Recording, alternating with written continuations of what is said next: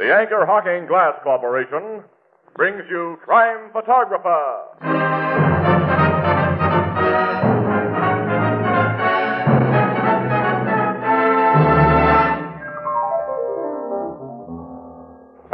Happy New Year, Casey. Happy New Year, Ethelbert. Same to you, Marvin. Hey, you know this 1948 is going to be a great year. Why so? Well, don't you know? It's leap year. And just what can leap year mean to you? Why, I'm surprised at you, Ethelbert.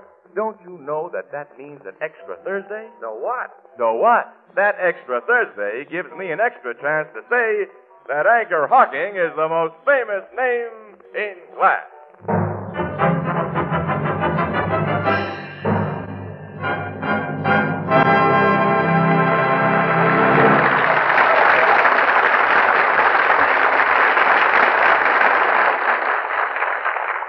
Good evening, ladies and gentlemen. This is Tony Marvin.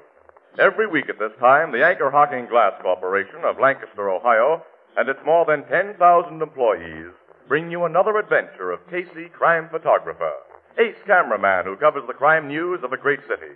Written by Alonzo Dean Cole, our adventure for tonight, Hot New Year's Party.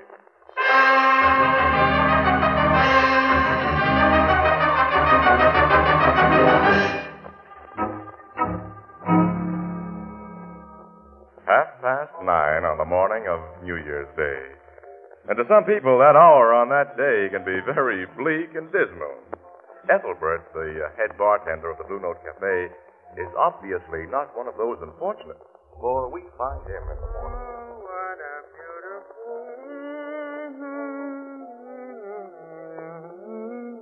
thing. Hi, Walter.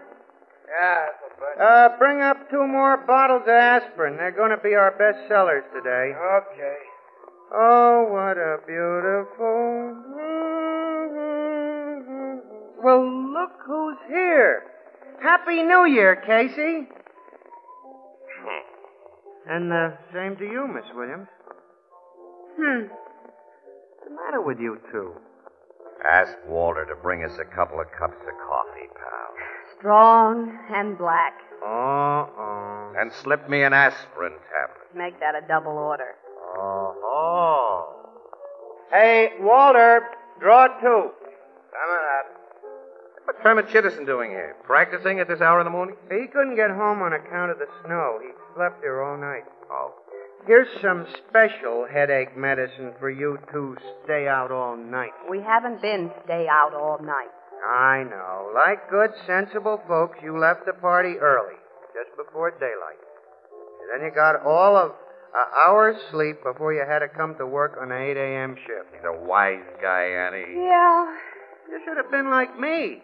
I wasn't on duty last night, but did I spend my leisure time in idle revelry? I did not. At 12 o'clock, my sister Edna and me wished one another a happy new year over a glass of good, healthful milk. Then I retired and enjoyed a fine, refreshing sleep. So, on this beautiful morning, you find me full of vim, vigor, and vitamins. Have another aspirin on the house. Shall I kill this guy quickly, Annie? Listen, vim, vigor, and vitamins. The reason Miss Williams and I feel beat up is that ever since a few minutes after we reported for work this morning, we've been inhaling smoke. Smoke? There was another warehouse fire this morning near Chatham Circle. That's the only New Year's party we've attended, and it was a red-hot one, too. Bad fire, huh? Yeah, plenty bad. Oh, here's Walter with our coffee. Oh, thanks, Walter. Happy New Year. Boys, and welcome, too. Thanks, Walter. Okay. Your papers kind of hinted that them warehouse fires lately have been arson jobs, Miss Williams. Oh, we're morally certain of it, Ethelbert. And that Jake Schultz is the man behind them.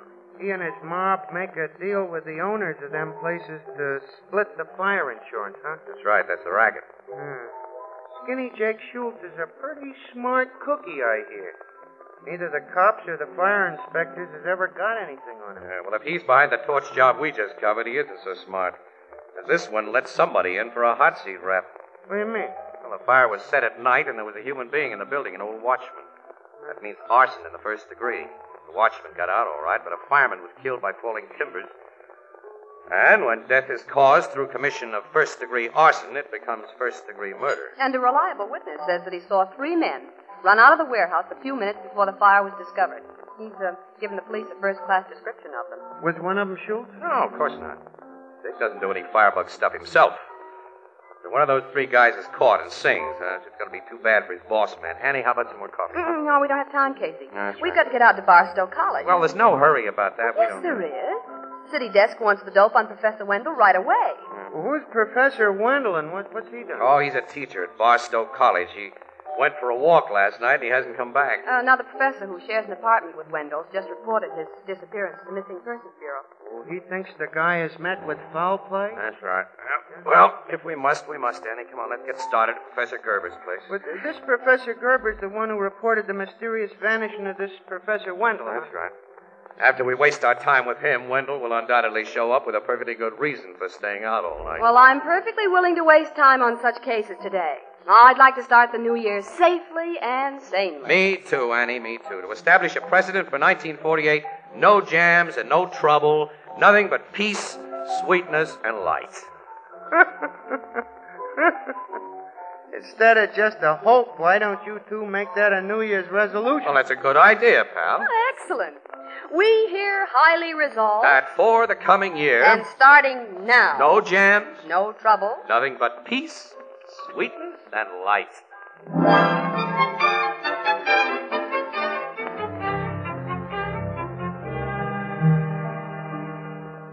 Professor Wendell and I have shared this apartment for over 5 years, Miss Williams, ever since he lost his wife. I know him, and I'm certain he wouldn't stay out all night without notifying me if he was able to do so.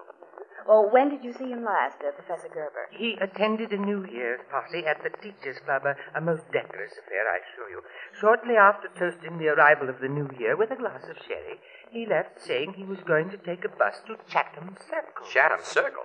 He liked to wander around there. That's a tough neighborhood. I know it, Mr. Casey, and I have repeatedly warned Professor Wendell to keep out of such neighborhoods, especially after dark. But to him, they were most interesting because of the criminal element he found there. He was interested in the criminal element? Very much so. Frankly, instead of the brilliant authority on ancient civilizations which Professor Wendell has been for many years, I am certain that he would rather have been a private detective. An amateur Sherlock Holmes. He more particularly admired a fictional character called Dr. Thorndyke. Casey, if he was snooping around Chatham Circle early this morning, he may have seen something he wasn't supposed to see. Yeah, that warehouse fire was started early this morning, Annie. A warehouse fire? Look, will you give us a description of your friend, Professor Gerber?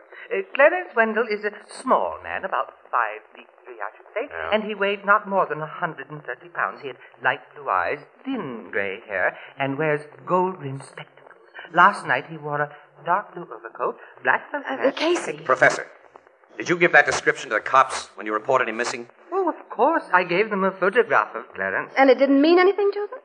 Mean anything? Well, it exactly fits a witness description of one of 3 men who ran out of the Chatham Circle warehouse early this morning, just before it caught on fire. I don't understand. Well, the Missing Persons Bureau men who talked to Professor Gerber wouldn't necessarily know about that arson business, Annie. Oh, no, that's right. It's being handled by the homicide squad. Will you please explain? Now, there's more important things to do first, Professor, if you don't mind. Where's your phone? I want to call Captain Logan of Homicide and get him to check with Missing Persons right away. That's all you're going to do, Casey. Just phone. Remember our New Year's resolution.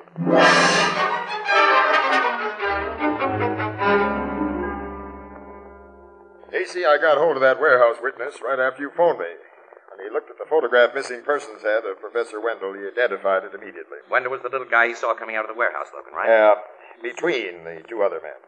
He hasn't been able to identify the others from pictures in our criminal Wait a file. minute, the witness saw Wendell between the other guys? Yeah. Now he recalls that both had a grip on the little man's arms. Well, when Professor Wendell was playing detective last night, he accidentally stumbled onto the arsonists while they were setting the fire, and they kidnapped him to keep him quiet. That's the way it looks, Miss Williams. Which doesn't help us find Wendell or the firebug. Well, like the fire inspectors, you think that Jake Schultz mob is behind it? Sure, but suspicion and proof are very different things. We haven't a single lead to work on. Professor Wendell's a definite lead. He's a definite complication. Huh? If 2 of Schultz's torches put the snatch on him this morning because he caught him setting a fire, they probably bumped him off by now. Oh. Logan, I don't think Professor Wendell has been bumped off. Why? Casey, the gang won't dare let him live if he saw what we think he did. Oh, they'll give him the works eventually, Annie. But Jake Schultz is going to do a whole lot of thinking before he okays a murder that would hit the front pages and stay there. Logan, Jake's in the fire business, but he does his best to avoid strong heat. Yeah. I'll have Skinny Jake and his mob brought in. We'll force information out of them. Ah, you won't force anything out of Jake or his mob. That's been tried before. Do you know of anything else we can try? I can try something. You? Yeah. What? Something I'll have to keep to myself. There can't be any cops in the picture, Logan. Meaning you know some crook who might be persuaded to spill? Meaning you ask no questions and I answer none, now or later. Okay.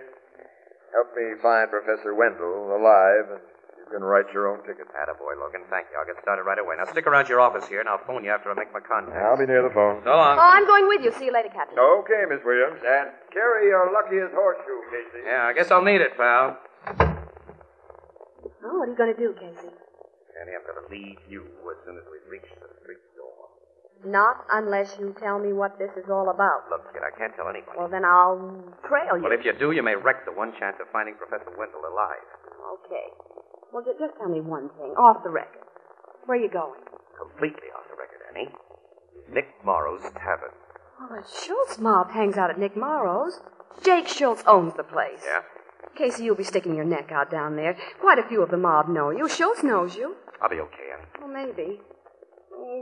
Resolutions are so easily broken, Casey, we should only have hoped for a safe and sane 1948.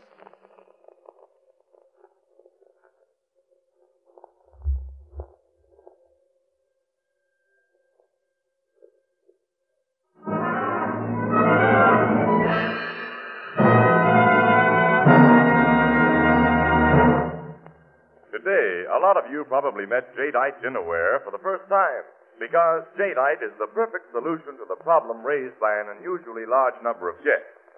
Jadeite cups and saucers, jadeite dessert plates and salad plates, jadeite dinner plates, soup plates, vegetable bowls, and platters are as lovely as Chinese porcelain.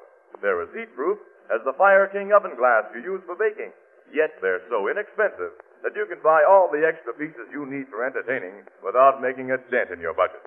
For example, jadeite cups and saucers cost only 15 cents for the 2 pieces, and you can buy a complete 35-piece dinner service for 6 for less than $5.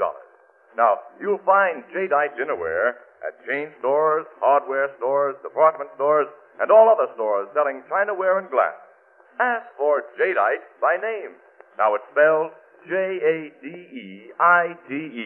Jadeite, newest triumph of anchor hocking. The most famous name in glass.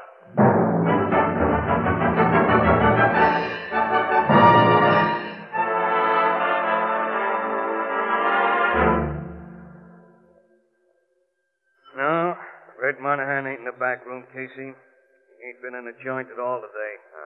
Well, I'll stick around, Nick. You'll probably be in later. Give me a beer, will you? Okay. The bar do a big New Year's business last night, Nick? I can't complain. You still running with the cops, Casey? Why, Nick, I don't know what you mean. I'm a newspaper guy. Sure, I know. Here's your beer. Thanks, Nick.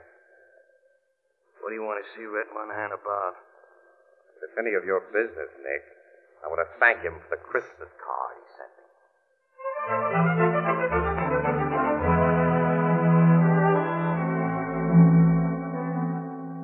You've been waiting here over an hour for me, Casey? That's okay, Red. That's okay. Oh, it ain't okay. You're one guy I wouldn't keep waiting for no reason. Well, let's sit down here. Over the corner table there, we can talk privately. Yeah, okay. Hey, Nick, we're going to sit down. Bring me and my pal Casey a drink. Okay, Red. Come on, Casey. It's good to see you. Here, take a load off your face. Thanks. Now, what's on your mind? I'm going to ask a favor of you, Red. Favor? Yeah. I owe you a debt, fella. One I can't ever pay. My only kid would be dead if it wasn't for you. I'll never forget how you pulled her out of the river when she was drowning. Here's your drinks. Oh, thanks, Nick. That's all, Nick, thanks. Tell me, what can I do for you, Casey? I'll give it to you quick and straight, Red. I want Professor Weldon. I don't know what you're talking about. I think you do. I know how close you are to Schultz. Nick, I I give him a word that the cops don't know and won't know that I'm talking to you. All I want is that little professor, and I want him alive. I ain't got the slightest idea what you're driving at, pal. I swear I ain't. Say you owe me a debt, Red. Under ordinary circumstances, that's a debt that only a heel would try to collect. But under these circumstances, I ask Wendell's life in exchange for your kid. I can't give it to you. Because he's been killed? No, he ain't been killed. I tell you, I don't know anything about him. You can't lie to me, Red. Look, you're a crook, but you're not a murderer. If you don't tell me where to find Professor Wendell, you'll be committing murder right now, just as surely as though you held a gun to the guy's I head. ain't even seen the guy, Casey. I won't see him. You know what I mean. Keep your nose clean, fella. I ain't no squeal. I don't rat. You're ratting on a debt. You owe me a life. Okay, Casey, you win. I'm coming clean with you. But I had no part in anything that happened this morning. Where is the professor? He's being kept in an old house out in Bristol Road, while Schultz makes up his mind when and how to bump him over. Where on Bristol Road? East of Old Turnpike. Third farmhouse on the right-hand side. Third farmhouse on the right, Yeah, yeah. now get out of here, Casey. It's curtain for me if the mob finds out that I told Nobody will ever find it out from me, Red. Thanks a million and so on. So, What's the matter? So, Jake. Just came out of the back room with two guys of the mob. Hello, Red. Hi, Jake. Hi, Maury. How's Beck, Sam? Yeah, hi. Casey. I haven't seen you for a long time. Well, I haven't been around your way, Schultz. Nick phoned me a while ago that you were waiting here for our pal Red. Knowing how he feels about you on account of his kid, I decided to come over. You, been the back way? Uh-huh. I've been sitting in the back room, listening through the wall. Listening. You hurt? Yeah, plenty. Walk into that back room, both of you. Your hands in sight. Get going. Okay. Yeah.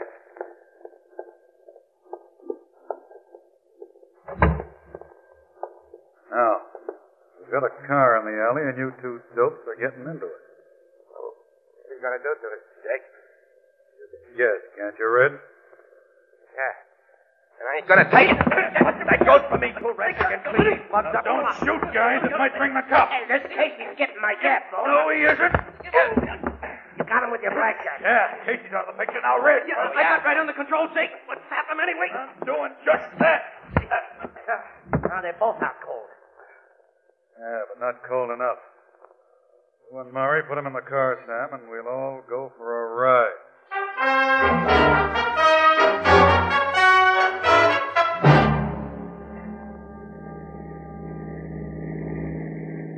There's a good spot, Sam. Stop the car. Okay, boss. Well, Red, this is the end of the ride for you and Casey. Hey, they can't hear you, Jake. Huh? When you socked them back in Nick's joint, you done an A1 job. Still out, eh? And how? All right, pull him out of the car and roll him into the ditch here. Yeah, give me your hand, Sam. Hey, Maury. Come on. All right, what? Got him? Yeah, got him in. Pull him back. Yeah. All right. All right, now get back in the driver's seat, Sam. You, Murray, give him each a slug through the head. Me? Yes, you heard me. Hey, you're afraid of killing, ain't you, Jake? Oh, I'm not afraid of it. I've just been smart enough to keep myself and you guys clear of it. Now we've got no choice. But you want someone else to do it. Well, do it if you haven't got the guts. Get back in the car. Yeah, that suits me fine. Hey, why you getting in too? I'll shoot from here. Sam, you ready to step on the gas when I do? This isn't a private road. I'll be ready. I got the bus in gear and my foot on the clutch. Let them guys in the ditch have it, Jake. All right, I'm letting them have it. Hey, a car's coming, boss. From behind us. I see it. Get away, Sam. Hey, you only shot one guy, Jake. I can't do any more shooting now. Get away from that car behind us, Sam. Get away!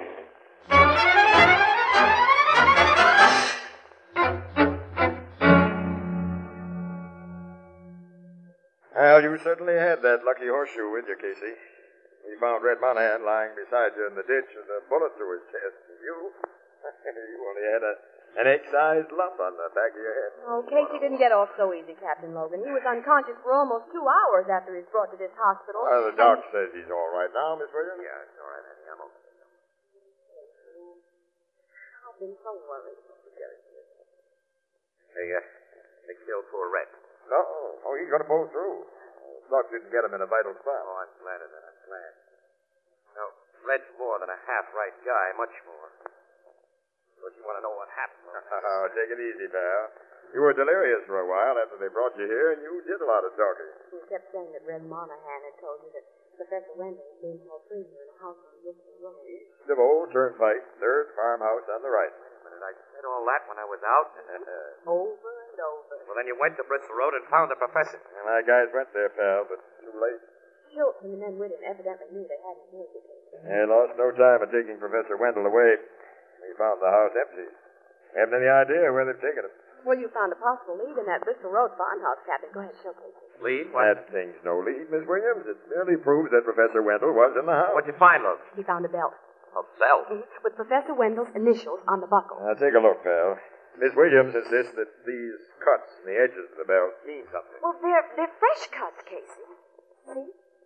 Yeah. When we found the belt in a room where Wendell was probably held prisoner, we figured that those cuts might be some sort of a tip-off about where he'd been taken from there. That hasn't worked out that way. Funny cuts, aren't they? Some straight, some slanting, and irregularly spaced. Yeah, Wendell knew that an ordinary written message wouldn't help it. The men guarding him would have found it and destroyed it.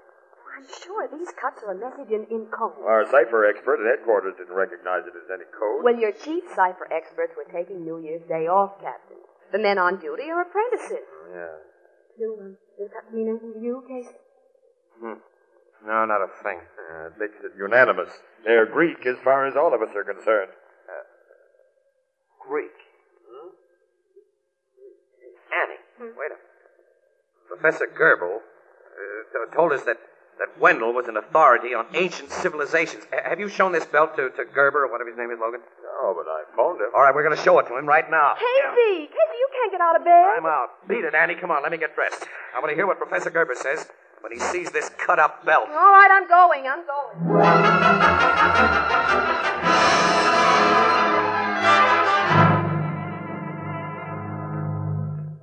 You're right, Mr. Casey. The belt conveys a message. It does, Professor Gerber? Yes, in the oldest secret codes that history records. The ancient Spartans used it to convey secret military information. It is called Citily. Professor Wendell hoped you'd bring this to me, Captain Logan. He did, huh? He must have. He knew I'd be able to read a Citily message. Why are you wrapping that belt around your arm? So that I may be able to decipher its markings, Miss Williams. You see, to write a Citily message, the ancients wrapped a strip of papyrus, long and narrow, like this belt, around a staff of predetermined circumference. Spirally, with the edge of each spiral joining that of another. Then on the joining edges, they wrote the secret information they wished to impart. When the strip was unwound from the staff, nothing but apparently idle markings were visible on its edges. Now, the belt is completely wound about my arm. See, its message is placed. No, not to me. All I see is that the edges of the cuts meet. But the cuts form letters, Captain. Greek letters. It's Greek, Logan. Ann knows. She's been to college. Well, what do they say? In rough translation, they are taking me to Diana's house. Diana's house? Diana was the Roman name for the Greek goddess Artemis. Say, I'm not a shark on the classics, but I get it. So do I, Logan. Well, I don't. Neither do I. Professor Gerber, Annie, the name of Skinny Jake Schultz's best girlfriend is Diana. And to get away from the classics entirely, it's Diana McGillicuddy. I never thought Schultz would take Wendell to such an obvious hideout, Casey. Neither did I, Logan, which means Schultz has been smarter than we are. Well, all right, let's go.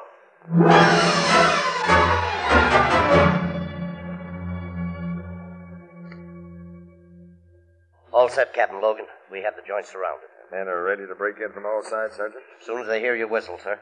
I'll hear that as soon as I get to the front door. Now, you stay there, Casey. Oh, no. I got a little personal matter to settle with Skinny Jake Schultz. I got a hunch he's in Diana's house. You should still be in the hospital, you Sam. All right, but I'm not. Okay, blow your whistle, pal. I haven't got time to argue with you. This is it, guys. Hey, the cops. They're coming in from all sides. Take him up. That means you, Schultz. Oh, no, you're not going to take me. You're wrong, Jake. Oh, Casey. I owed him that KO, Logan. And I owe these other two mugs something, too. No, we've given up. Now, lay off, Casey. Let me go, Logan. Let me go. Cut it. This is a police job. You can take the pictures, but you can't make them. Well, all right, Logan. But I want good shots. With Professor Wendell in them. Where is Wendell, you mug? He ain't been hurt. He's down in the cellar. Sergeant, bring him up. I'll get my camera set. You can't take pictures of the professor for the newspapers. Hey, not for decent newspapers. Why not, you mugs? Oh, on account of... Because, some way, the professor lost the belt that kept his pants up. Yeah, and then some way he lost his pants.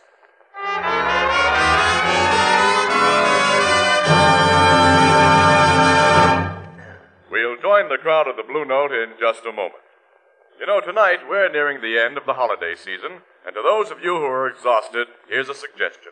A good hot cup of coffee, which you can prepare in an instant, without fuss, without work, and without waiting even a minute.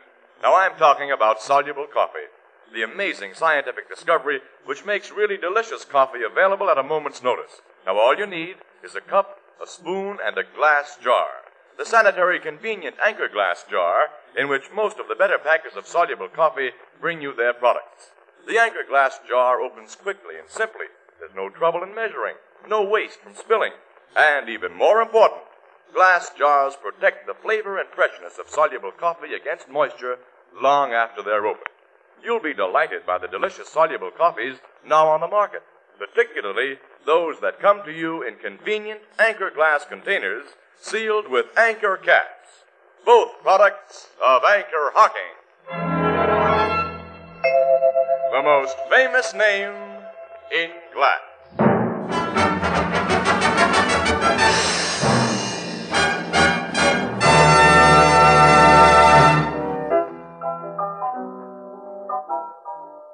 Them pictures you took of Professor Wendell after he was rescued was very different, Casey.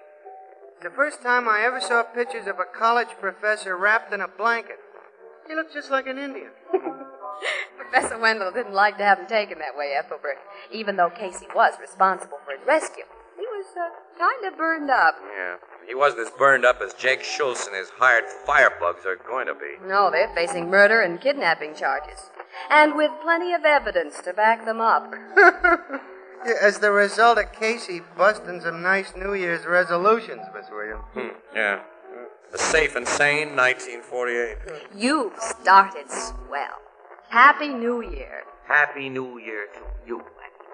Let's enlarge the idea. And no kidding. You've got something there, Ethelbert. All right, all together. Happy New Year to everyone. To everyone. Excuse me.